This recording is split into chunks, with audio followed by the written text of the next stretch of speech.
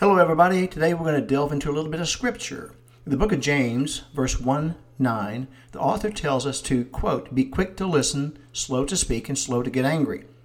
Over the next few days, we're going to talk about this. James was the half-brother of Jesus, and in his letter to the church of Jerusalem, we are encouraged to be quick to listen. I interpret this to mean listening should be our first choice when interacting with other people. How many times have I barely heard somebody because I wanted to get my voice heard too? There's too many to count.